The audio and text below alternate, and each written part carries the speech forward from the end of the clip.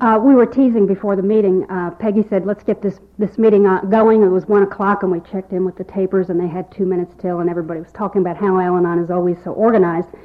And I had to giggle because Sue had asked me to get someone to chair this meeting, and I had forgotten. So last night she came running up to me and said, who, and I said, I'll do it, only because I hate to ask people at the last minute. People get nervous, myself included, but when you ask them at the last minute, it's kind of like, ooh. I learned when I came to Al-Anon that I never had to be alone again. I have never met our speaker before, and I kind of hunted her down. I came in from being out of town last night, and there was just something about her. When I looked, I knew it was Peggy. So I ran up and introduced myself, tried to find out if we knew anybody the same, and come to find out there was at least one person in her area that we know together. And again, that just reinforces that we don't ever have to be alone. No matter where we go, we're always going to find some friend or some member of Al-Anon. I've heard Peggy's tape. She has a real good program. We've both been in the program 11 years, and I kind of feel some little bond there because of that. She's here to share her experience, her strength, and her hope. And I give you Peggy S. from Horn Lake, Mississippi.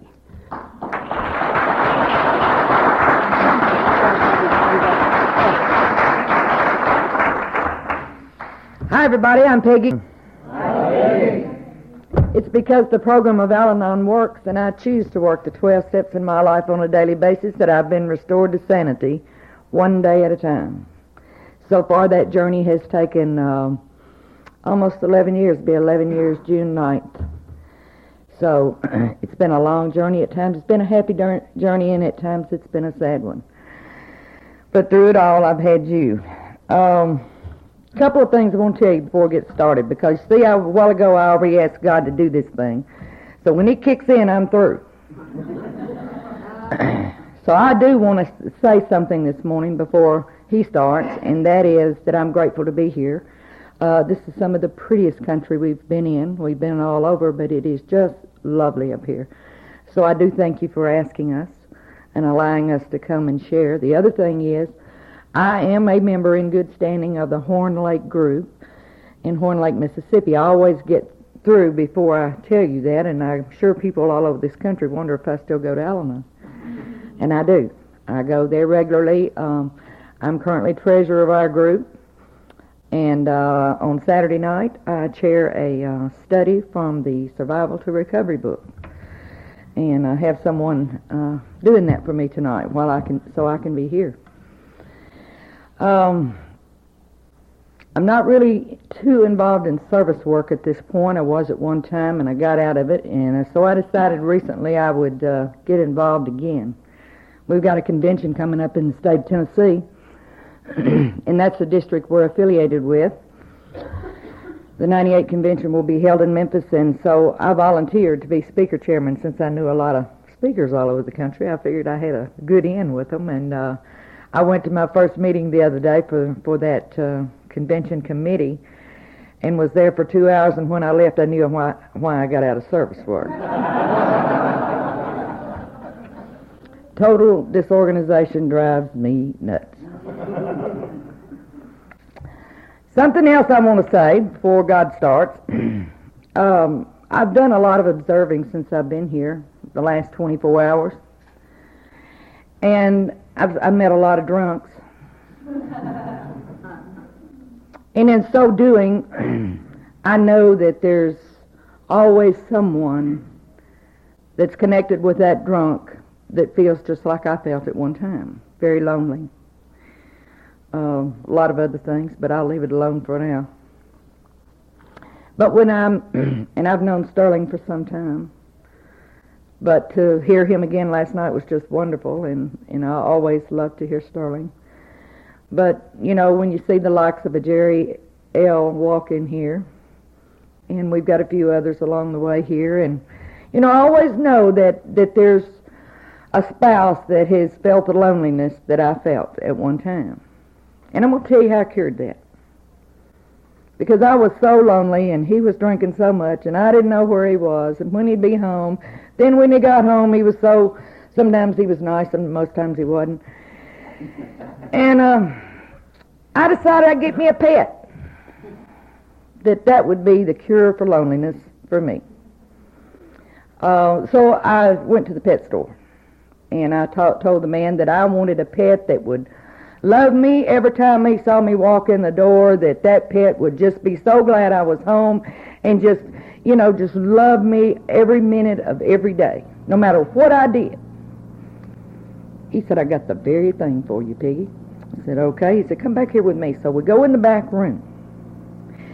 And back there in the dark corner, up on a pedestal, sits this little black furry thing.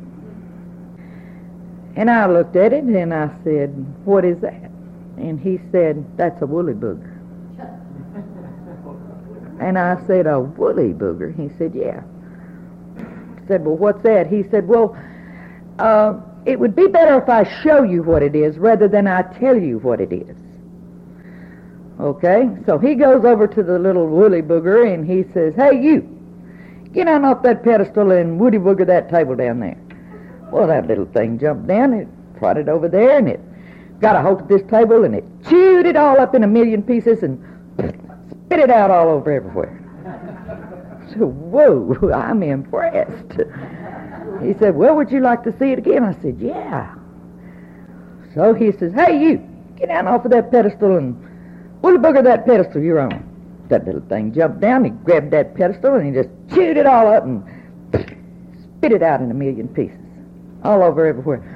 I said, man, I like that. I'm impressed. He said, well, now I got to tell you one thing about it. He said, it only takes commands from a male voice. Not a problem. So I took it home. I set it up on a pedestal in the dining room near the back door. And old Mr. Wonderful walked in just drunker than a skunk. And he turned around and he looked at that thing over the corner and he said, what's that? I said, that's a woolly booger. He said, woolly booger my ass.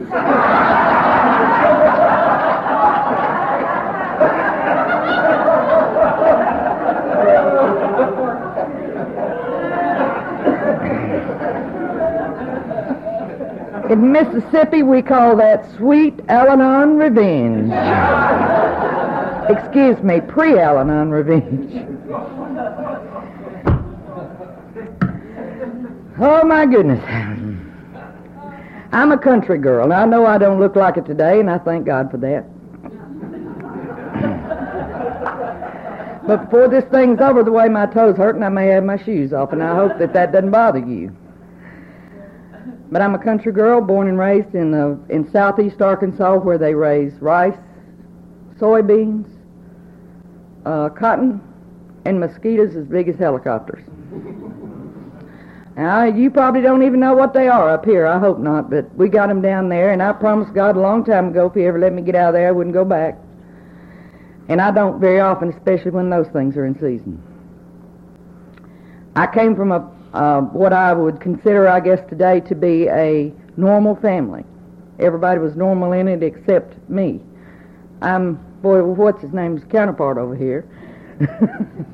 I could so much relate to him last night when he was talking about a dysfunctional family. I wanted to call mine one too. And they wouldn't let me get by with it. I have two younger sisters, and my father was a farmer. My mother didn't work, except she did help out on the farm. So I learned how to work at an early age. We helped out on the farm. We had to. There wasn't any boys. God didn't bless me with any brothers, so it was all up to us five to take care of that farm, and we did. And my father was also a rural mail carrier until he retired some 10, 12 years ago.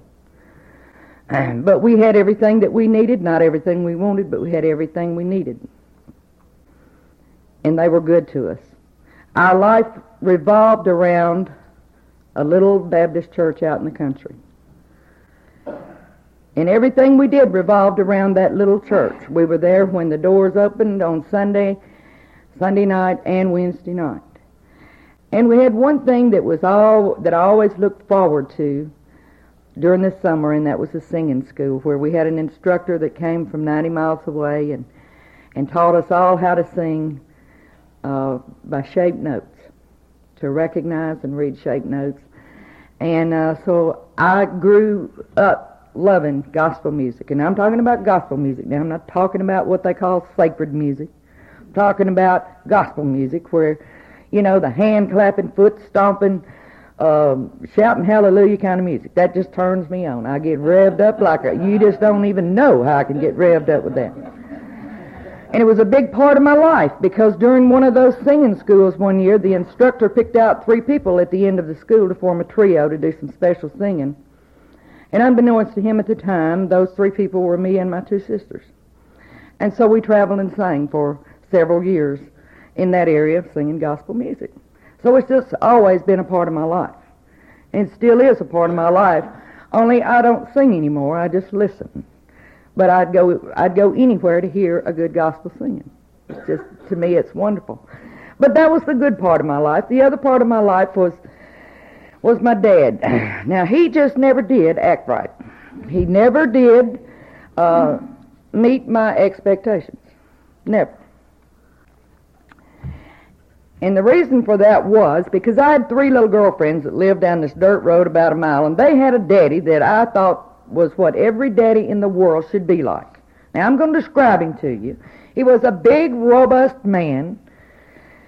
He never worked a day in his life, I don't guess, but it didn't matter to me, because every time I went to see my girlfriends, Mr. John, their dad, would always pick me up and swirl me around and tell me how pretty I was and made me feel like a little princess. And I thought that was wonderful. I just ate it up. But the bad thing about it was I'd go back home and I expected my father to treat me the same. He never did. My father was not affectionate. Didn't matter to me. I thought he ought to be, especially to me. But he just never did it. When I was very, very young, and I really don't know how old I was, but I'm assuming somewhere around 5 or 6, I was sitting in the living room floor one Saturday night, and the thought just came across my mind that well, maybe I could just get up in his lap. So I went over to the recliner and started to get up in his lap, and he pushed me away. And for the first time in my life, I felt rejection, but it was not to be the last. I married when I was very young. Well, I'll tell you what, let me back up a little bit. I found love in the back seat of a 57 Ford.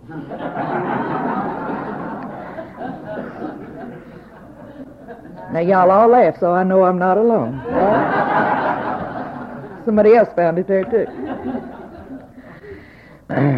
But somehow that got all mixed up in my head as being love, when in fact it was lust. But when you're raised like I was raised, you've got to cover your sins some kind of way, and the only way you can cover that one is to marry. So I married him. About 13 months later, we had a little girl. And all during the high school years and all during this marriage, I began to develop this hole in my gut. It's the only way I've ever been able to describe it, but it was just a giant hole in my gut that no matter where I was, I wanted to be somewhere else. No matter what I was doing, I wanted to be doing something else. If I was sitting, I wanted to be standing. And you know, I was so confused about what was going on with me at the time that I thought that this marriage was just, you know, it just wasn't for me. I just left a lot of things out of my childhood and that I needed to go back and get. It's the only way I know how to describe it. I just, you know, there was just something I needed to make up. I understand today what was going on, but at that time I didn't. And so, no one in my family had ever had a divorce. No one. And so I decided, well, I need to get a divorce. I can't just go around and mess around on him. You know, that was against every traditional religious value that I'd ever been taught. So I provoked him a little. He slapped me around a bit, and I had perfect justification for a divorce, and I got one. Prior to that, though, I had to get rid of that daughter. And I don't tell you this bragging about it or boasting about it, certainly, but it's a very painful part of my story. But I did it, and I got to tell you about it. I had to get rid of that little girl. She was in my way of doing what I wanted to do. The grass was greener on the other side, and I wanted to go to the other side. It was her first day of school, and I took her to school in Little Rock that day. She had a black teacher. Now, this was back during the time when segregation, they'd had the big thing over there with the National Guard, if you remember, in Little Rock, and those people were still pretty sensitive about that, and I really didn't have any feelings one way or the other about it. I truly didn't. But I knew my family did. And when I took my daughter to school that day, she had a black teacher, and I knew I had exactly what I needed. I called up my sister, who could qualify for this program probably as good as I do. And I told her about Angie having a black teacher, and she said, well, you just bring her on down here. We'll put her in school down here, and that's all I needed to hear. So I took her to my sister, and she lived there for the next 8 years in that small town where we had grown up. So now that I was rid of the daughter, and now that I was rid of the husband, I was off and running trying to fill this hole in my gut. Now, before I go any further, I'm going to tell you this. There's probably a lot of you out there that's wondering and thinking, I thought this was an Al-Anon meeting. And I'm here to tell you that had alcohol done for me what it did for some of you, I would be this morning's speaker and not this afternoon's speaker. But it didn't do for me what it did for you. It made me feel out of control, and I never like to be out of control of nothing, especially myself. And when I drank, my tongue got loose at both ends, and I became everything that I hated. And certainly I was not a lady. So I set out on a course to fill this hole in my gut. And I tried everything from booze to men to jobs to cars to clothes to what have you. Never tried any drugs, never did that. There wasn't really too much of it, I don't think, back at that time. And I went on a crash course from Little Rock to Dallas, back to Little Rock, to eventually ended up in Forest City, Arkansas, and I'd lost my job. And I had nowhere to go except back home, and I wasn't going to do that because I wasn't welcome. I could go back to Little Rock. I didn't have any friends there. I had done, just used all of them. The only other choice I felt I had was to go to Memphis, Tennessee, which was 40 miles away. I'd never been to Memphis, Tennessee, but one time in my life, and that was to an exhibition football game between the New York Jets and the New England Patriots, I think. Wasn't that right? We've since talked about this. I didn't go there to see my future husband. I went to see Joe Namath.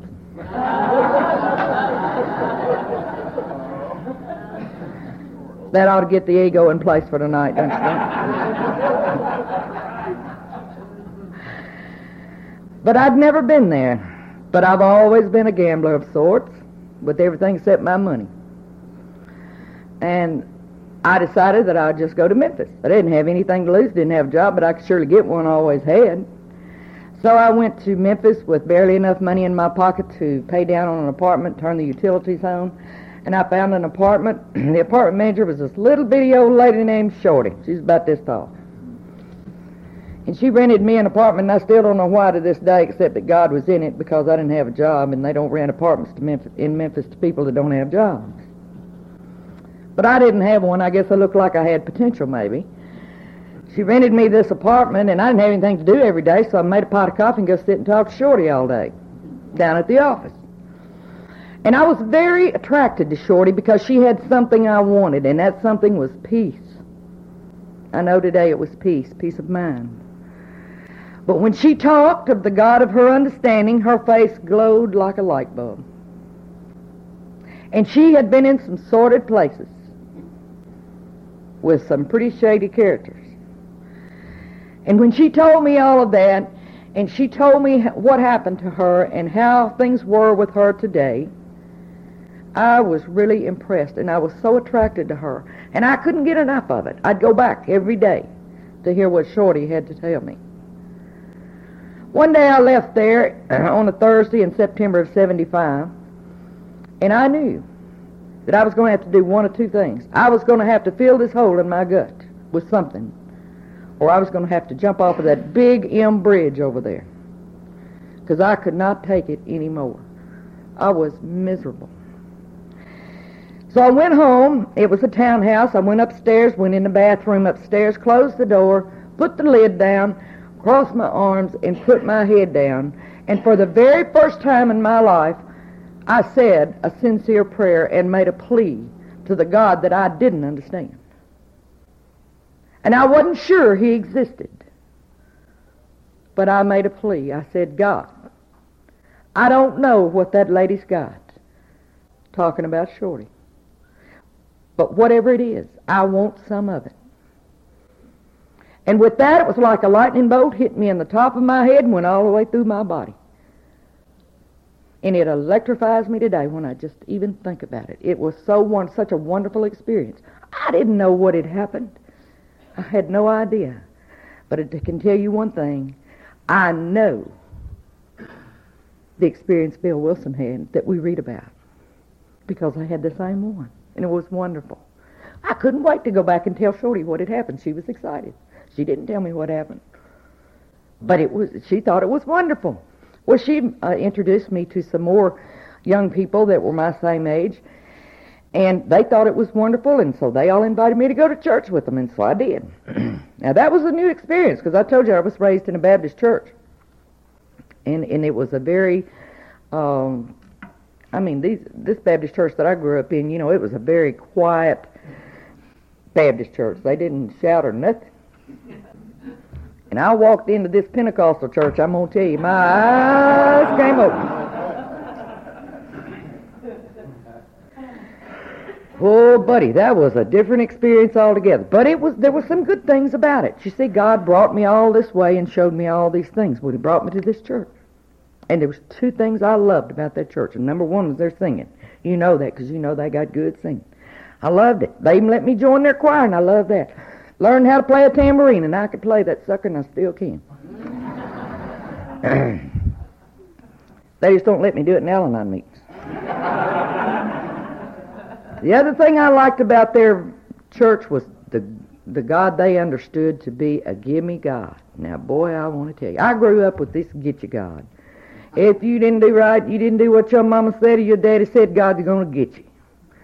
And I figured he done put my name on the top.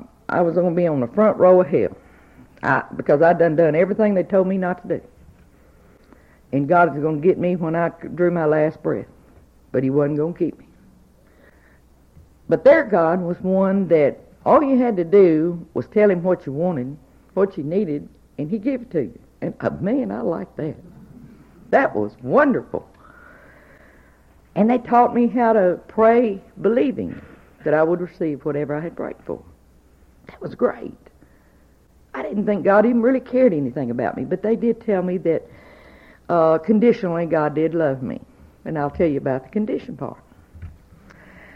I decided after going there for a while I wanted to be a member of this church. I wanted to join up with these folks. It was something different, something new, and I liked it. And I wanted to be a part of them. So there was this girl in the group that I told you about, and her name was Patsy, and I consider her to be my very first spiritual sponsor. She's the one that took me by the hand and led the way.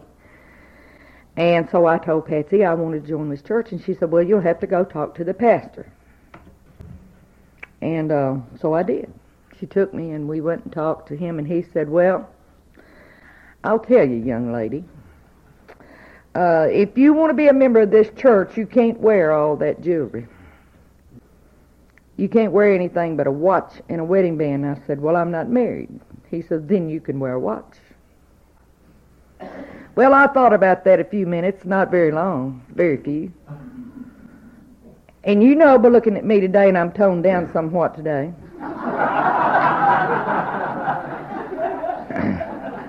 I didn't know how West Virginia might receive all of my flash and trash. But I am pure flash and trash from the very inside out. The gaudier the better. The flashier the better. The trashier the better. It doesn't really matter. But I like it. And it's okay. I can wear it. And I decided that was just asking too darn much. And I said, thank you, but no thank you. I'm out of here. And so I left, and I never joined the Pentecostal church. I understand today they do look on that more lightly, and they will let a little bit of flash and trash in there, but I don't think it's a whole lot even yet. But I haven't gone back to see. But I went on my merry way. I still went to church there, and I still maintained friendship with all these people that I had met, this younger group of people. And then they began to pair up and go off and get married. Well, I didn't want to be left by myself, hanging out here. And so I said to Patsy one day, well, I believe I'd like to get married. She looked at me and she said, well, God's going to have to clean you up first. I didn't think that was very nice, but I figured she's closer to God than I was, and I better listen. So I did. So I went on. Several months later, I brought it up again, and she says, well, I'll tell you what you do. She said, you pray and you ask God to give you a husband. But now when you pray specifically for what you want in a husband. Well, okay. Now, I did not have a good relationship with my father, I told you that. Didn't have a brother. Done told you about the first husband, what happened to him. Now, what did I know about what I wanted or needed in a husband? Big zero, nothing. I didn't even know what to ask for, but I was not going to tell Patsy that, because God knows what she would have come up with. So, in my desperation, I did what I always do. I said, okay, God, I'll tell you what you do. I didn't know I wasn't supposed to tell God what to do at that time. So I told him, here's what you do, God. You give me the husband that you think is right for me. That fella back there snickering, I already knows. He knows what I'm going to say next. I live to regret that prayer.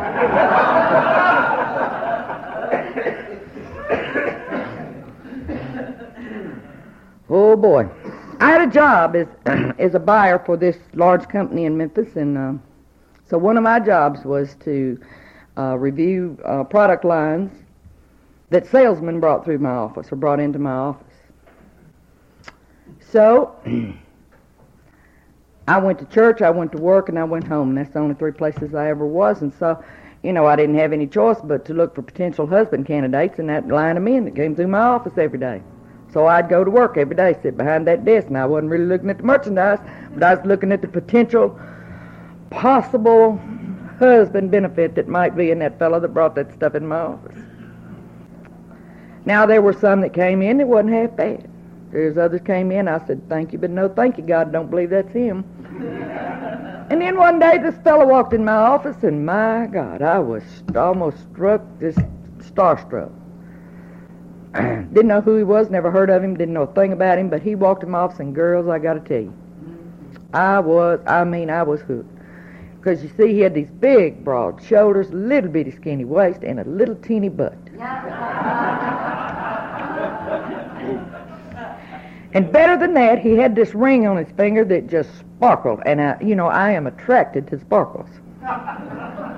Especially when they're coming from diamonds, and it was just a gorgeous ring on his finger. And I talked to him, found out we had a lot in common, and I was even more attracted. And I decided he was a pretty good candidate. Didn't know too much else about him, but, that's enough of me. So the next week, I pretended that I had a business matter to discuss with him, and I called him up in his office in Mississippi, and they said, he's not here. I said, well, where is he? They said, well, he's gone to the coast. Well, what for? They said, he's on his honeymoon. Well, I'm going to tell you, when you know that you know that you know something, and I just knew that guy was the right guy. I really did. And I was devastated when they told me that, just devastated. It took me a day or two to recover.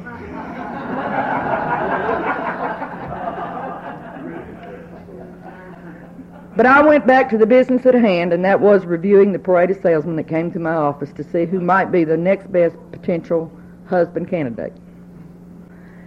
And Nobody else really seemed to fit the bill about it. And then I guess I just forgot about it for a while. I really wasn't too interested anymore. And about a year later, May the 10th, as a matter of fact, 1983, that same man that had been on the coast on his honeymoon called me and asked me to have a drink with him that afternoon.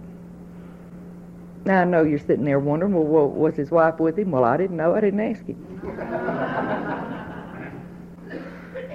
Didn't really care.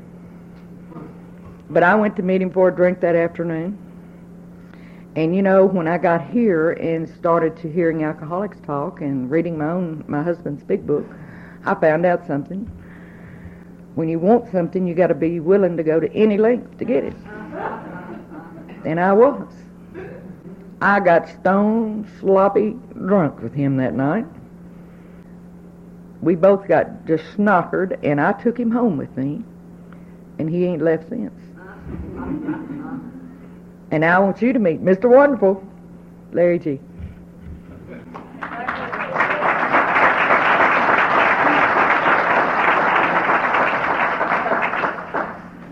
And it was downhill all the way from there now. Whoa. It didn't take me long to realize this fella didn't know when to stop drinking. He drank all the time. And I got a little bit bothered about that. And I tried to talk to him about it. Even called his brothers and said, do you think he might be an alcoholic? I had no idea what an alcoholic was. But I'd heard the word, seemed to fit the bill. So I thought, well, maybe that's what he is. They said, we don't know, honey, but if he is, he's your problem. Well, I didn't think that was nice. I had a resentment against them for 10 years over that. Thank you, Seth. So I tried to talk to this man about his drinking. And talking didn't seem to work. And so I tried a little bit stronger persuasive reasoning with him. That didn't work either. I tried yelling a little bit. That didn't work either. And one thing about him, you know, if this man, I guess if he got drunk today, God permit that he doesn't, but if he got drunk today and went out there on that street in a car, I'll promise you there would be a cop right behind him before he got 1 block down the street. And that cop would pull him over and take him to jail and then call me. I mean, it was a routine. It was a pattern. And, you know, and I really wouldn't have minded too much his drinking, but the crap he could get into when he drank bothered me. It really bothered me. Not to say all the money that went down the tube for bail bondsmen, lawyers, court fees, I mean, you name it, and my God, I wish I had the money today that we spent on all that stuff. I could really be some flash and trash, I'm going to tell you.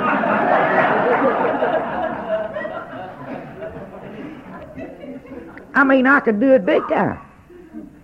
But that really got my goat, because I've always been a penny pincher, more or less. And that just got my goat when he would just go out and do those kinds of things.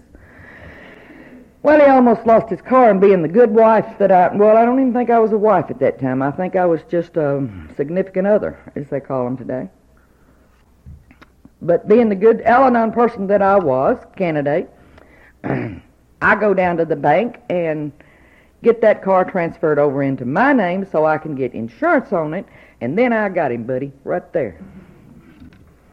So I did that, and I said, oh, I got him now. I go home and I say, now, this car is in my name, and if you drive it while you drink, you realize what a terrible predicament financially that you will put me into.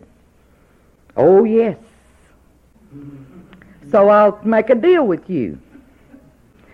You cannot drink and drive this car, okay? Oh, I promise you I won't do that. And that lasted all of 15 minutes. And so he would, you know, I mean, it was just routine. Every day I knew that he was going to get drunk. I mean, I just knew when he came home that night, somewhere along the way, he'd stumbled over a bottle of liquor somewhere. Because he was going to come home that night drinking. So I just got a little bit tired of that. He wouldn't listen, and he just wouldn't listen to me. So I decided the best thing to do would just be take that car away from him. Well, he's bigger than I am, or was at that time. I don't think he's bigger than I am now. But at that time, he was bigger than me. So I called up a friend of mine, and I said, I tell you what, I'm going to come by your house in a minute. I want you to get in your car and follow me. She said, where are we going? I said, it don't matter, but you just follow me. She said, okay. So he came home and did his usual thing. And when he came in the back door, he would always come in with his little Burger King sack in his hand. Because he would have stopped by Burger King and got him a little sandwich, and when he comes home, he sits on the sofa, eats his little sandwich, and passes out. Such a wonderful life we had. So when he passed out, I got his car keys out of his pocket, and I went and jumped in that old beat-up blue car he'll tell you about tonight. And I go get my girlfriend, and she follows me, and we go well on the other side of Memphis. That's a long way across Memphis. It's a big town. And I hid it in somebody's yard. I don't even know who they are. And I couldn't get there today if I had to. And I got in the car with her, and she took me back home. Well, the next day he got up, and he said, where's my car? And I said, it's gone. Well, where's it at? I said, I hid it. He said, you can't do that. I've got this very important appointment today that I've got to make. I got a sales appointment at 11 o'clock or whatever time it was, and I've got to have my car.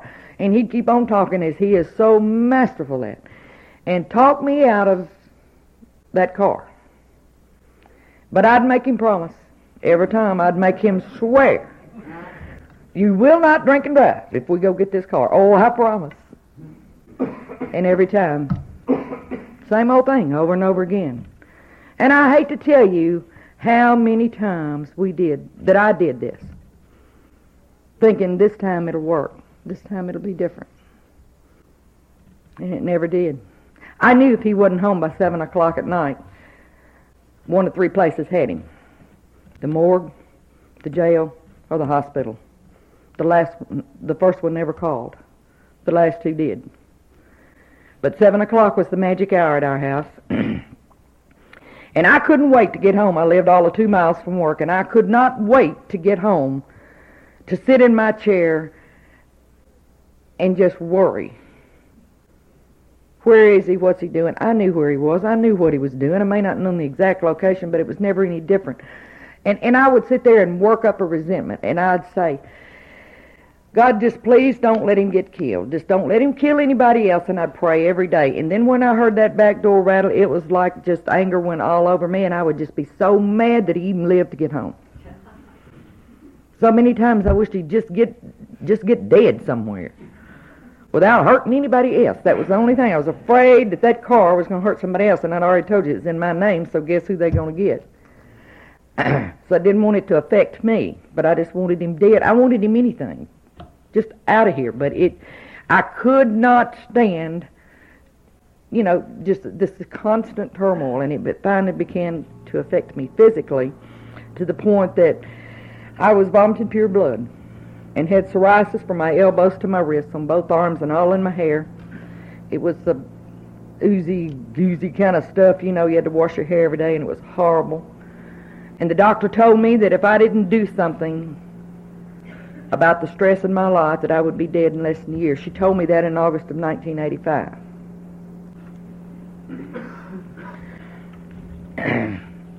Now, my alcoholic was one of those that, as I told you, I always got in the car, and I always got caught. One night he called me. It was after the magic hour of 7 o'clock. He called me, and he said he was in Hernando. And I said, well, what are you doing in Hernando? That's about 25 miles from us. He said, I'm in jail. I said, well, why are you in jail? He said, damn if I know.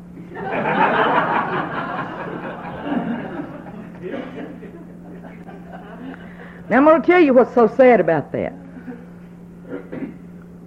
As far as how I felt. You see, I wanted my husband to be well. I wanted him not to drink. I wanted him to be successful. And I wanted to believe everything he ever told me. And I did. And then when all of the promises were broken, and your heart's broken half in two, and you're so angry because you believed yet another lie. I was never really angry at him because he lied to me. I was angry at me because I believed it one more time. And when he told me that night that he didn't know why he was in jail, my head told me he's in jail because he's drinking. But my heart said, well, maybe not, Peggy. Maybe they've just got him for some other reason. You better go see about him. And so I got a friend, and we went down there, and when I got down there to get he was driving my car, so I had to bail my car out. And when I asked them why they had him in jail, they said, we've got him on a DUI. And my heart just broke. I thought, how can he do this? How can he do this to me? Everything that man did in his drinking, I took it as personal, very personal. It was he directed every bit of it toward me. One of the funnier incidents I'll have to tell you about, wasn't funny at the time, but it is today. He came in one night with his little Burger King sack, and whatever you do, don't you serve my lunch or my dinner tonight no Burger King sack, I can tell you that. I'll have a pink-legged resentment, and I'll tell you what that is after a while. But anyway, he came waltzing in with his little Burger King sack, and he walked up by, he had to go by my chair to get to his sofa. And I'd gotten a haircut that day, and it was mighty short, I'm here to tell you. I mean mighty short. And he took one look at me, and he said, well, if I'd have been going to marry a goddamn man, I'd have married one.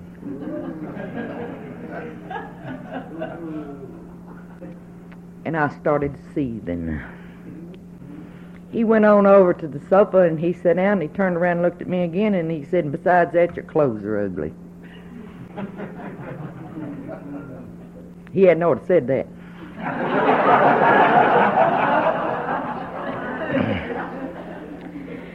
Because the next day, the very next day, I didn't go home and worry about him from 5 o'clock to whatever time he got in. I went to Goldsmith's, and that was a nice department store there at the time. And I charged me $500 worth of new clothes. Took me 5 damn years to pay for them, but by God, I got even.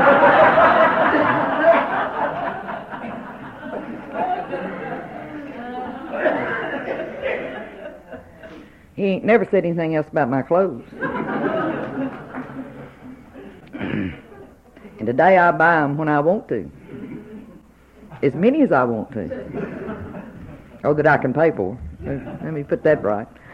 In May of 1986 was Memorial Day weekend. And I had been through some very, very stressful times physically. And we were going to my mother's for the weekend. That was about 2.5 hours away, and he was supposed to be home when I got there at 5 o'clock, and I'm sure he had all the good intentions to be there, but he didn't show up at 5 o'clock, and I figured I'd had enough of this. So I got in my car. I remember packing a little bag on the side of my bed that afternoon, on a Friday afternoon. The next thing I remember, I walked in my mother's front door at 9:15 that night. Now, where I'd been for 4 hours and 15 minutes, I have no idea. I could not tell you to this day how I got there, other than my car was there, so I know I must have drove it. But as to know which way I went, if I stopped along the way, what happened, I do not know. I have no recollection of that. And I understand today, I've heard people talk about emotional blackouts, and I think that must have been what I had that day, because I have no recollection of it. But it scared me. So the next day, I had a friend that I'd gone to school with, and I went to see Rita, told her what I'd been living with, and for the first time in my life, I was totally honest about where I was and what was going on in my home, because you see, I had been a master at masquerading. I'd masqueraded all of my feelings around my family and around my friends, so that they wouldn't know what was going on. And I was totally honest with Rita that day, and she had lived with an alcoholic for 21 years and got a divorce and never found Al-Anon. But she told me that day, she said, Peggy, I hate to tell you this, but you look like a pile of shit. She was so nice to me. This is the end of side one. Stop the recorder now and turn the tape over.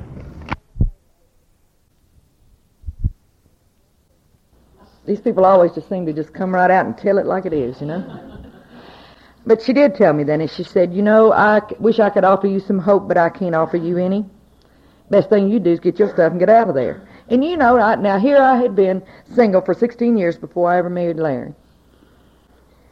And I had taken care of myself, had a good job, had my own home, my own car. And you know, not one time during the time I lived with his active alcoholism did I ever think that I could leave. Never occurred to me. Never. I promise, never occurred to me. That's the first thing I tell them now. And I see them sick little things come in there and want to take all that abuse. I say, well, honey, you can leave. But it just didn't occur to me. But when she told me that, it was like, yeah, I can leave. I had an aunt in California I was really fond of. She told me anytime I needed a place to go or money to get there to call her. So I knew where I was going. There was a clock on Rita's wall about so big around, and said, I looked up to see what time it was, and it was 7 o'clock, and those boulders had just rolled off of my shoulders. Because I was free. I knew I was out of there. I was history. I didn't know what that sucker was going to do, but I knew it wasn't going to be with me, because I was gone. So I told my family the next day, and they were somewhat surprised to know what I had been living with, because I didn't go around them much when all this was going on, and maybe they knew more than they let on, but they acted like they didn't know a thing about what was really going on in my life. They didn't act like they really cared what I did. They were supportive in that they said, well, if that's what you've got to do, go for it. So I went back to Memphis that Sunday night, and I wasn't going to tell him, because you know this man I was living with had a silver tongue in his mouth. I mean, he could just talk me into or out of anything he wanted to. And I knew if I let him know what I was going to do, he'd talk me out of it. And I wasn't going to let it happen. Because I knew for me, I had to do this. Because I was the one that was dying. And I had to get out of there. So I got to the door that night. His car wasn't at home, and I didn't find that unusual. But I went to the door and set my bags down to open it, and he opened the door for me. And I looked at him, and I said, where's your car? And he said, we got to talk about that. Well, you know that old...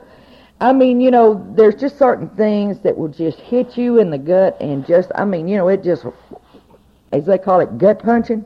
He gut punched me that night with that because I knew it was bad. It couldn't be good.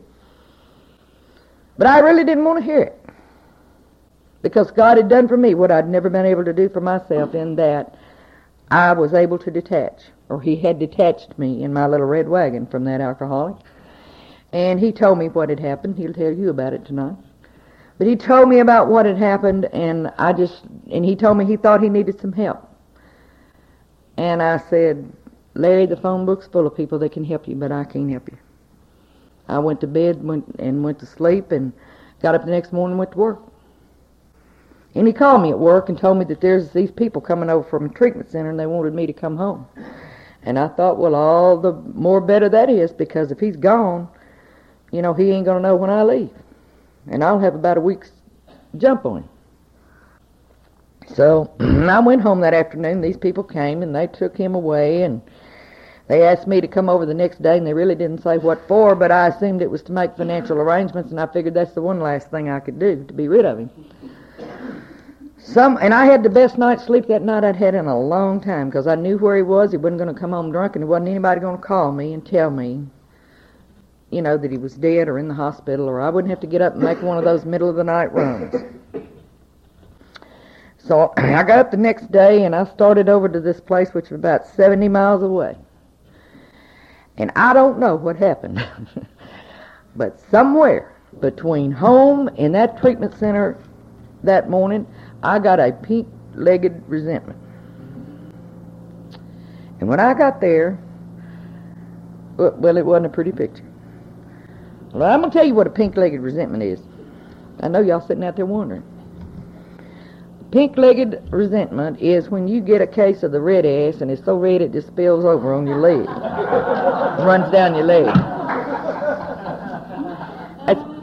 That's a pretty bad resentment. And I had a pretty bad resentment when I got there that Tuesday morning, it was on Tuesday morning. I was so angry, and it was boiling out of me like a volcano. And when I got there, I decided that, no, you ain't doing this no more.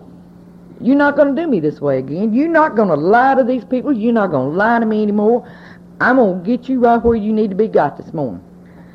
And I walked in there, and I asked for the administrator of that hospital. And they brought me this fellow dressed in a nice three-piece suit, and I assumed it to be the administrator. Could have been a janitor. I have no idea, don't care. And really don't want to know, and hope I never see him again, because I sure owe him an amend, I can tell you that. But I let that man have it. I told him what he had, what he needed to do with it, and somebody's going to have to do something, and it was his job to do it, and not to let him out of there until he did it. I don't even know what all I told him, but at any rate, I let him have it. And then I asked for the financial man, and I read him the riot act. And then I asked for somebody else. There was 3 of them that morning, or that day that I got, and they all sit and listen to me patiently, and at 6 o'clock that afternoon, I ended up in a counselor's office downstairs in the basement. And that counselor told me 2 things that day that would save my life. And the first one was, he said, Peggy, if Larry came home from work, or if you came home from work one day and Larry was sitting in the recliner chair and he had a gun in his lap, but he didn't have any bullets for it, and he asked you to go to the store and get bullets, would you do that? And I said, certainly not. And he said, well, young lady, I hate to tell you this, but that's in essence what you've been doing all this time.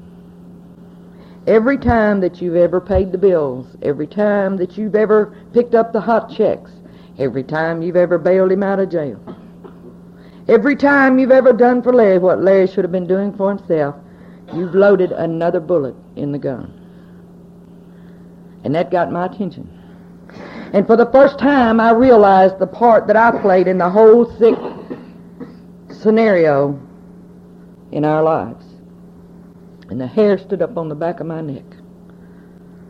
To think that I had been the one who said that I loved him so, but yet had been the one who was willing to help him take his own life. It's pretty scary. The other thing Larry told me was I needed to go to Al-Anon. And I said, what's that? He said, I don't know what he said now. I'm not going to stand up here and lie to you because I don't know what he said, but I'll tell you what I heard him say. He said, Larry's going to be going to some meetings when he gets out of here, and they got meetings for you in the same place they have meetings for him, and you need to go to make sure he goes.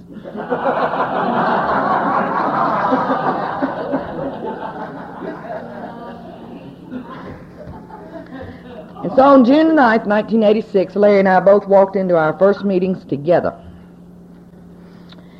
And I don't know for 6 months what you ladies and men had to say to me in those Al-Anon rooms, because I was too interested in what was going on down the hall or what might be going out the door down the hall. And I was so very preoccupied with everything that he did. You see, I was still focused on him.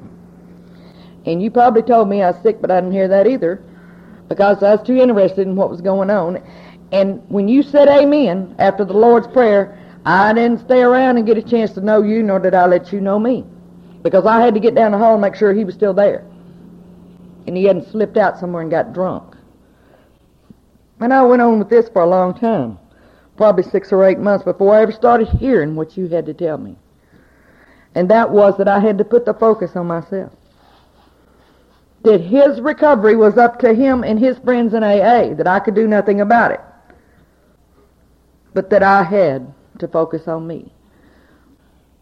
And I didn't like that. I didn't like looking at me. But y'all told me I need to get a sponsor. And I asked the lady one night at Aftercare, that's at Shoney's in where we live. And I asked this lady, I said, well, how do I get a sponsor? And she said, well, honey, I'll tell you. Here's how you do it. You go up to someone that you admire and you ask them if they've worked the 4th and the 5th step. And if they tell you no, you move on. Now, you AAs may find that strange, but I'm sure these Al-Anons probably don't. And there was 3 gurus in that group that I was going to that I considered to be my home group. And they'd been there longer than God.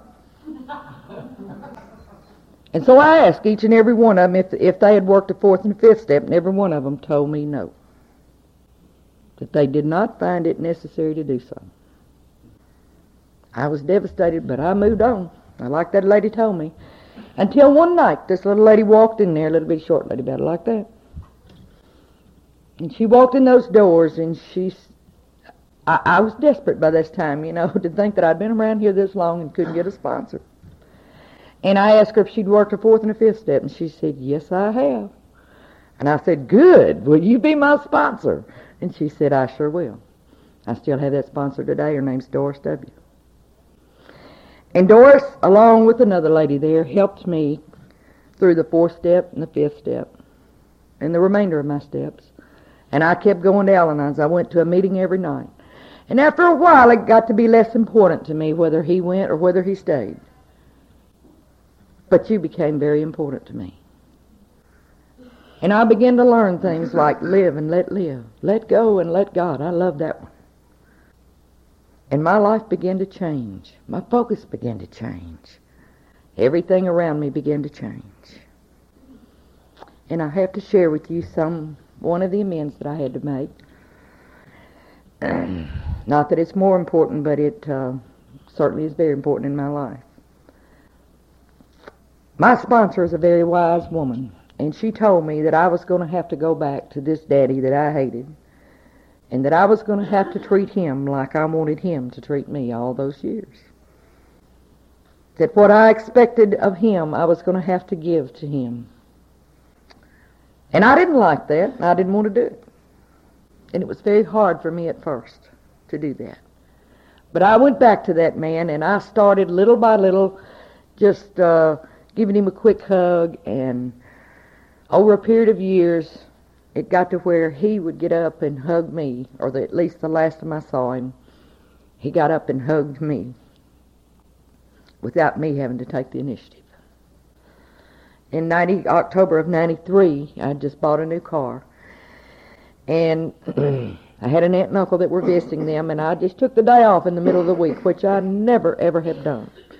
On a Thursday, I took the day off and went down and visited with my father and mother and my aunt and uncle, and Daddy wanted to go for a ride in my new car.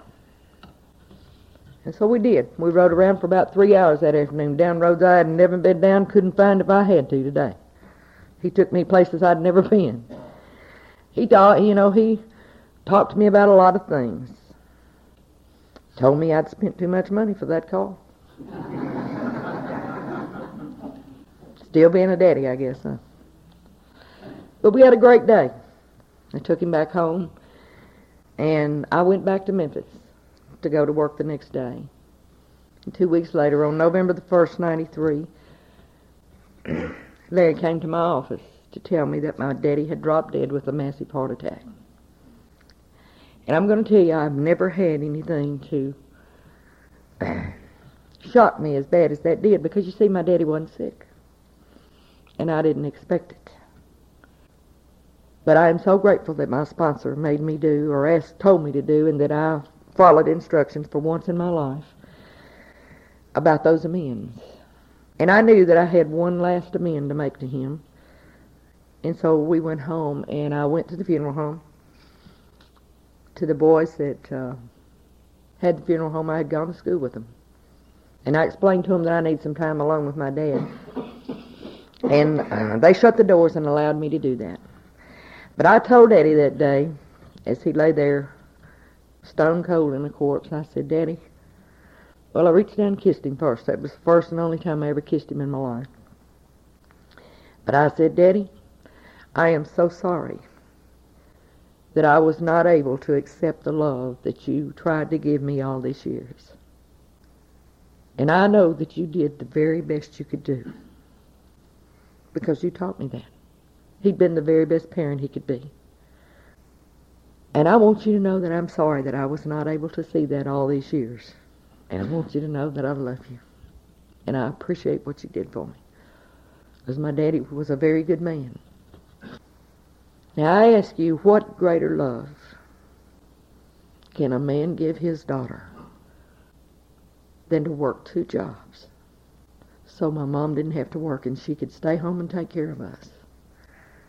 What greater love could a man give his daughter when that's something he never ever had? Because you see, my father's father was an alcoholic, a very abusive alcoholic. My father spent many a night in a cotton field protecting my grandmother because of the beatings that she would endure from my grandfather. He had no stability in his home. He had no security in his home.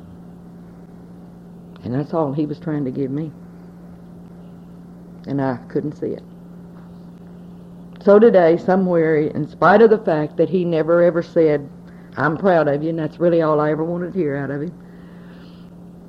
And in spite of the fact that I never heard it from him someday, today I know he's looking down from somewhere saying, "Go get him, girl, I'm proud of you." And I'm okay with it today. We have a little grandson with us this weekend that's 14 years old that has very special problems. He's an ADHD child, and he's had a hard life. In July of 1993, we went to Evansville, Indiana, Larry and I did, to one of these kinds of things. And when we got back home, my daughter had been trying to reach us all weekend because Joshy had been kidnapped by the people that were supposed to be helping him. And the kids didn't have any money. They knew who had him but didn't know where he was. It became necessary for them to get a lawyer. And the retaining fee for this lawyer was $5,000. And so I decided that I would come up with that. It was not something that I was required to do or made to feel guilty about, but it was something that I wanted to do because I wanted this child to have a chance. And I guess part of it might have been guilt because of what I did to Angie. I never thought about that, but it could have been. I don't know, but my response was to come up with the money, which I did. Took it to Little Rock, and this attorney gave us absolutely no hope of getting him back because they were scheduled to have the second of 3 adoption hearings on a Friday. And now they had manipulated the legal system, and that's just a whole other story that I don't even have time to go into today. But at any rate, he told us to appear in court and that the best thing we could do was to let this judge know that this child did indeed have a family that loved him. But beyond that, we had no hope of taking him back that day, only to let this judge know we were there and that she might possibly postpone this hearing. And I knew if those people got out of that courtroom with him that day, that we would never see him again. I just knew that. I knew it in my gut. It's just one of those things that I knew, and I didn't want to have to take that chance. And then I was reminded by people like you that I am not God, and that I do not know what's best for myself, let alone someone else, my alcoholic, my grandson, or anybody else. And that I would have to pray for God's will in my life and in Joshua's life. And I'm going to tell you, that's a hard pill to swallow. But there again, I knew that your judgment was best and that you were wiser than me in that area. So I went to the bathroom and did what I always do when my back's to the wall. Plus, I called all these wonderful new friends that I had now, AA and Al-Anons all over this country, and asked them to pray. And I prayed. But this time, rather than tell God what he needed to do, I went in and I said, your will, not mine, God. I don't know what's best for Joshy. I don't want to lose him. But if you think that's what's best for Joshy, let it be. We went into that courtroom that day, and the judge did something that I understand judges don't do. And that is, she overturned her own ruling. And we walked out of that courtroom that Friday with Joshua in tow. And when we got back to the hotel where we were staying, he and I were sitting on the sofa, and he looked up at me, and he's 10 years old now. at that time. He looked up at me and he said, "Grandma, I didn't think I'd ever see you again." And it don't get no better than that. It just don't. And he was with us last night at the meeting, and he heard Sterling say something that impressed him. He heard Sterling say, "It's okay to be different." Thank you, Sterling. Because you see, he is different.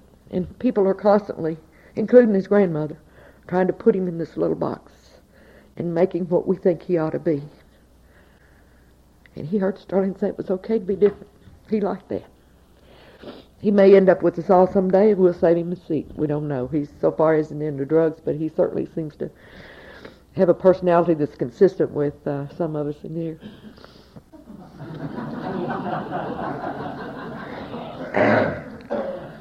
But those are just some of the benefits that this program has given me. And I'm so grateful for it. I really am. Larry and I have a beautiful home. You know, he owed IRS so much money when we got here. Lord, I thought we'd never see the end of that. But you know, he managed to get the thing paid off, and we got a little bit of money ahead, and we've got a beautiful home in Horn Lake, Mississippi, and anytime you're in that area, we're in the phone book, and we invite you to come by and have a cup of coffee. You got to put up with this little dog. I gave up the woolly booger and got this little dog.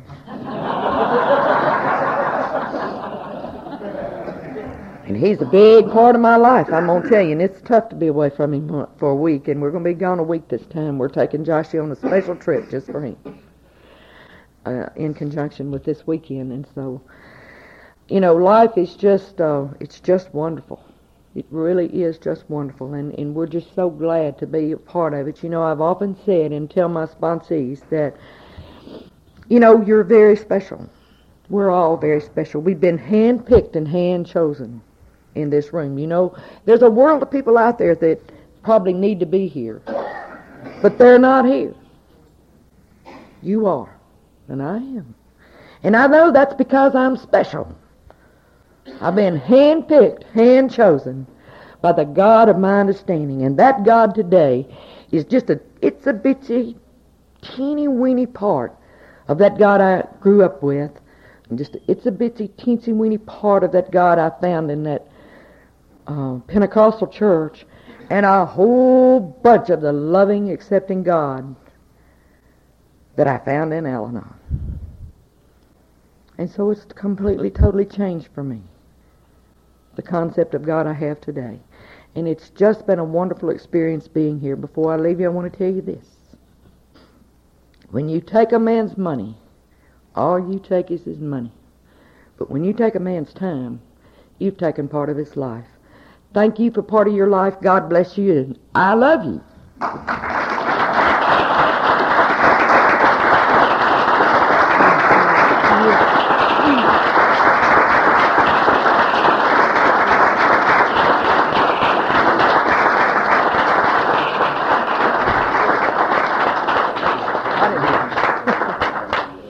Thank you, Peggy. On behalf of the committee, we'd like to present you with a small appreciation. Well, where's my quart? I think it's a woolly booger, I'm not sure. No quart. That's right. Oh. Better not be no Burger King bag in here. It's a woolly booger. Yeah.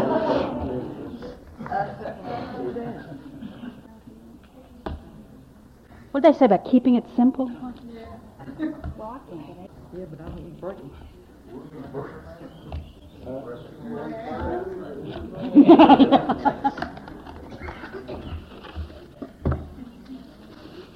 It's pretty. Pretty.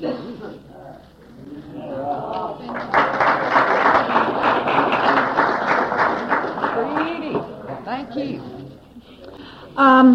I think we'll do the Lord's Prayer, and then, Jerry, you have a, whatever this is. Okay. Everybody help me close the meeting with the Lord's Prayer. Prayer. Huh? I wish I'd gotten that out of your way. Yeah.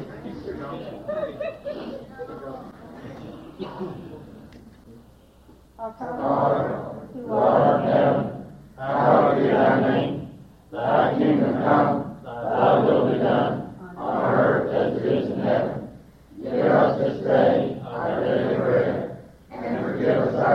trespasses, as we forgive those who trespass against us. And lead us not into temptation, but deliver us from evil. For thine is the kingdom, the power, and the glory forever and ever. Amen. Keep coming back at first.